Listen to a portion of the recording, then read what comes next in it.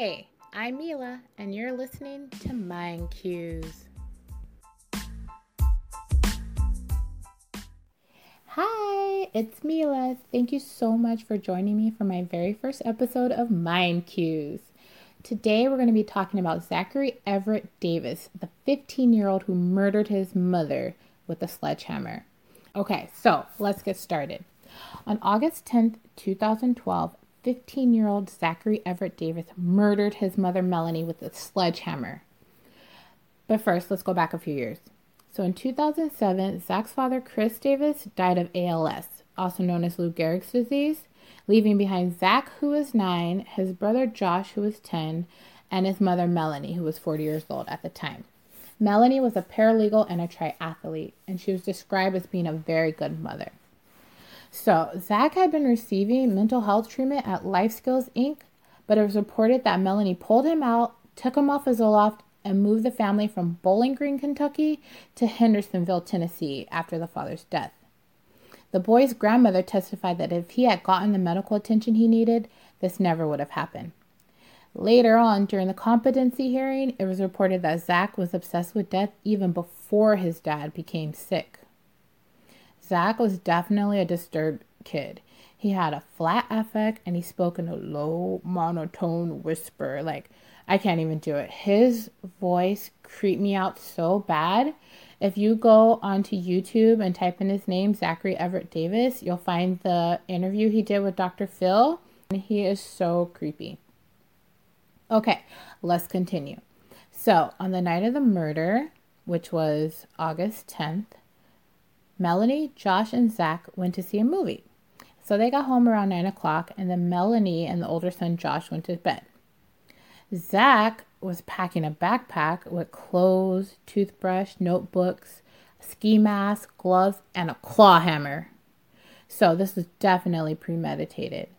At around 11 p.m., Zach went into the garage and got a sledgehammer. Then he walked upstairs to his mother's room, opened her door, stood over her, and then hit her in the head. He said she woke up and started seizing, and that he looked her in her eyes, and he hit her again. He told Dr. Phil that he hit her about 20 times, and the autopsy determined it was about 8 to 16 times. When Dr. Phil commented about the weapon he used, about the sledgehammer being heavier than a claw hammer or a regular hammer, Zach just giggled. And Dr. Phil asked him what it sounded like when he hit his mother with the sledgehammer. And he laughed and said it was a wet thumping sound. So after beating his mother to death, he then went into the family game room and poured gasoline and used whiskey as an accelerant and set it on fire. So the fire department determined that the door had been closed and the fire was contained in the game room. However, his brother Josh woke up because he heard the fire alarm and he ran to get his mother. Zach had already took off out the back door by then.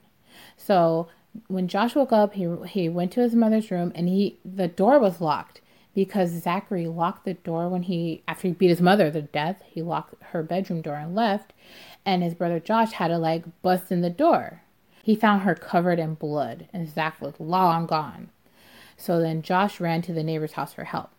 When the fire department arrived, the first responder said that when he saw the female victim, he knew she couldn't be saved because there had been significant trauma to her skull. Ooh. Okay, so around 2:30 in the morning, Zach, on foot, went into Thornton's convenience store and he got some Pepsi and a map of Tennessee. And according to Detective Don Lindsay, Zach was picked up about 3.5 hours later. He was just walking down the street and he was only about 5 miles away from home.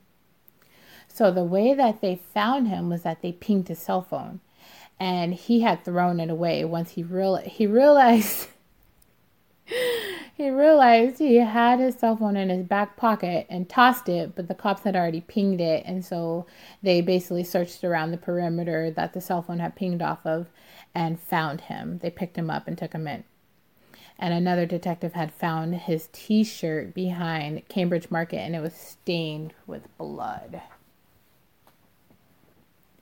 During the interview with detectives, Zach admitted to the murder and stated that he thought about using a knife or a claw hammer, but decided to go with a sledgehammer because it had the highest chance of killing her. Isn't that something? This kid's crazy. Okay, so on to the trial. So, the Sumner County grand jury indicted Zachary Everett Davis on charges of first-degree premeditated murder of Melanie Davis, attempted first-degree premeditated murder of Josh Davis, and aggravated arson. So, he got attempted murder of his brother because he set the fire while his brother was in the house. So, the district attorney, Ray Whitley, stated that Zach was charged as an adult because the judge made the observation that it was a savage murder and that Zachary Davis could not be handled in the juvenile court. Which, hey, more power to him. That judge, I think his name is Judge Gay, he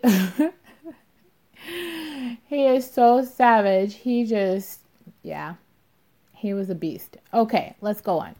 So, Zach's lawyer considered Zach to be a victim because nothing was done about the trauma he suffered from the death of his father to alleged sexual abuse by his brother. Check this out. Okay, so allegedly, during his interview with detectives, Zach stated that he killed his mother because his brother was raping him and she didn't do anything about it. But during his interview with Dr. Phil, he stated she wasn't taking care of my family. His brother, Josh, denied the alleged sexual abuse, testifying that the claim was ridiculous and that he didn't even hear about the abuse until after his mother was murdered. So his brother's like, hey, I didn't do that. I love my brother. We're a very close family. I didn't even know that he was claiming to be abused until after he killed my mother. So the Department of Children's Services stated that there was no evidence to corroborate the sexual abuse allegations, which, I mean, what evidence would there be? This kid is crazy, Something's wrong with him. In Zach's competency hearing, he stated that he heard the voice of his father several times every night, even since he's been in jail. And in his journal, he wrote, his jail journal, apparently he likes to write, and he had been keeping a notebook for years. So in his jail journal, he wrote, it's a bit hard to sleep when your father talks to you all night, no matter how many times you tell him to shut up. Basically, this kid is schizophrenic, and multiple doctors said so. He told Dr. Phil that he was sorry that his mother was dead. He felt bad that he did it, and that it was a stupid thing to do. But then Dr. Phil read his journal entry that he wrote the next morning after he killed his mother. Okay, check this out. At dawn, on August 11, 2012, the day after the murder, he wrote, I killed Melanie and left Josh alive to suffer.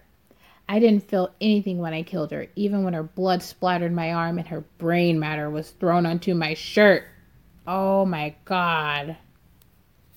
He also wrote, I didn't feel remorse, hate, or satisfaction. My only true regret is that I didn't give her a faster death. I didn't want her to suffer. What in the world? She would have not suffered if you didn't bang her upside the head with the sledgehammer, right? Anyways, okay, moving on. In April 2015, almost 3 years after the murder, a jury found Zachary Davis guilty. Federal law prevents minors from receiving the death penalty, so Zach automatically got sentenced to life in prison, which in Tennessee is 60 years. And after 51 years, you're eligible for parole. Well, you're up for review to see if you can get paroled. In June 2015, just 2 months after sentencing, the judge added 20 years for the attempted murder and 20 years for aggravated arson to run concurrently. So it's just basically 20 years total. But this 20 years was to be put on after the life sentence was served. So Zach was served at least 71 years. The lawyer, Randy Lucas, attempted to appeal the conviction, citing trial errors. He said the court denied the motion to declare him incompetent after many doctors said that he was not fit to stand trial. And then one doctor said that he was competent. So then they went along with it.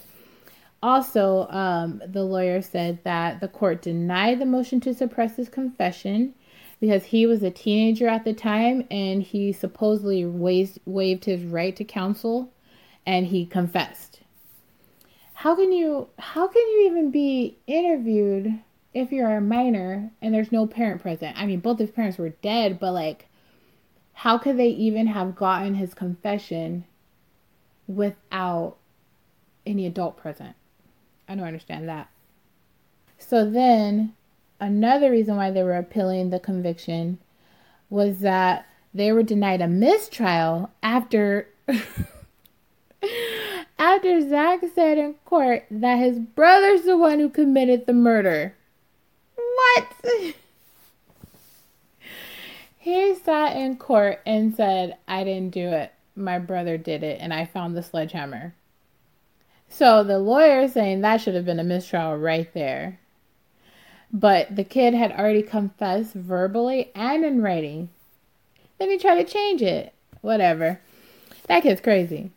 Anyways, also the lawyer argued that, during the appeal, the lawyer argued that the life sentence without parole violated Zach's 8th Amendment right against cruel and unusual punishment. So, needless to say, the appeal was denied. The judge stated, he's a danger as long as he's living and breathing. Good day. I added the good day part. That's what I would have said. Good day. I said good day. Anyways. Okay, so I couldn't find any information about where Josh, the older brother, is today. But Zachary is currently in a special needs facility, either in Oklahoma or Nashville. I saw 2 different articles that said 2 different places. Regardless, wherever he is, he's going to be there until at least 2076. Jeez Louise. Have mercy, Lord.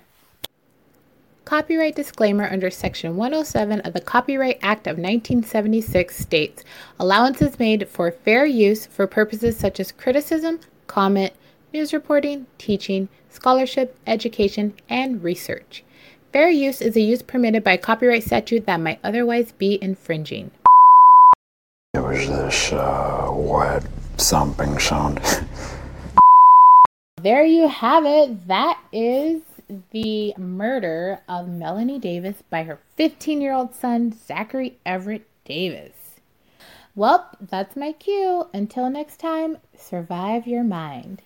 Bye.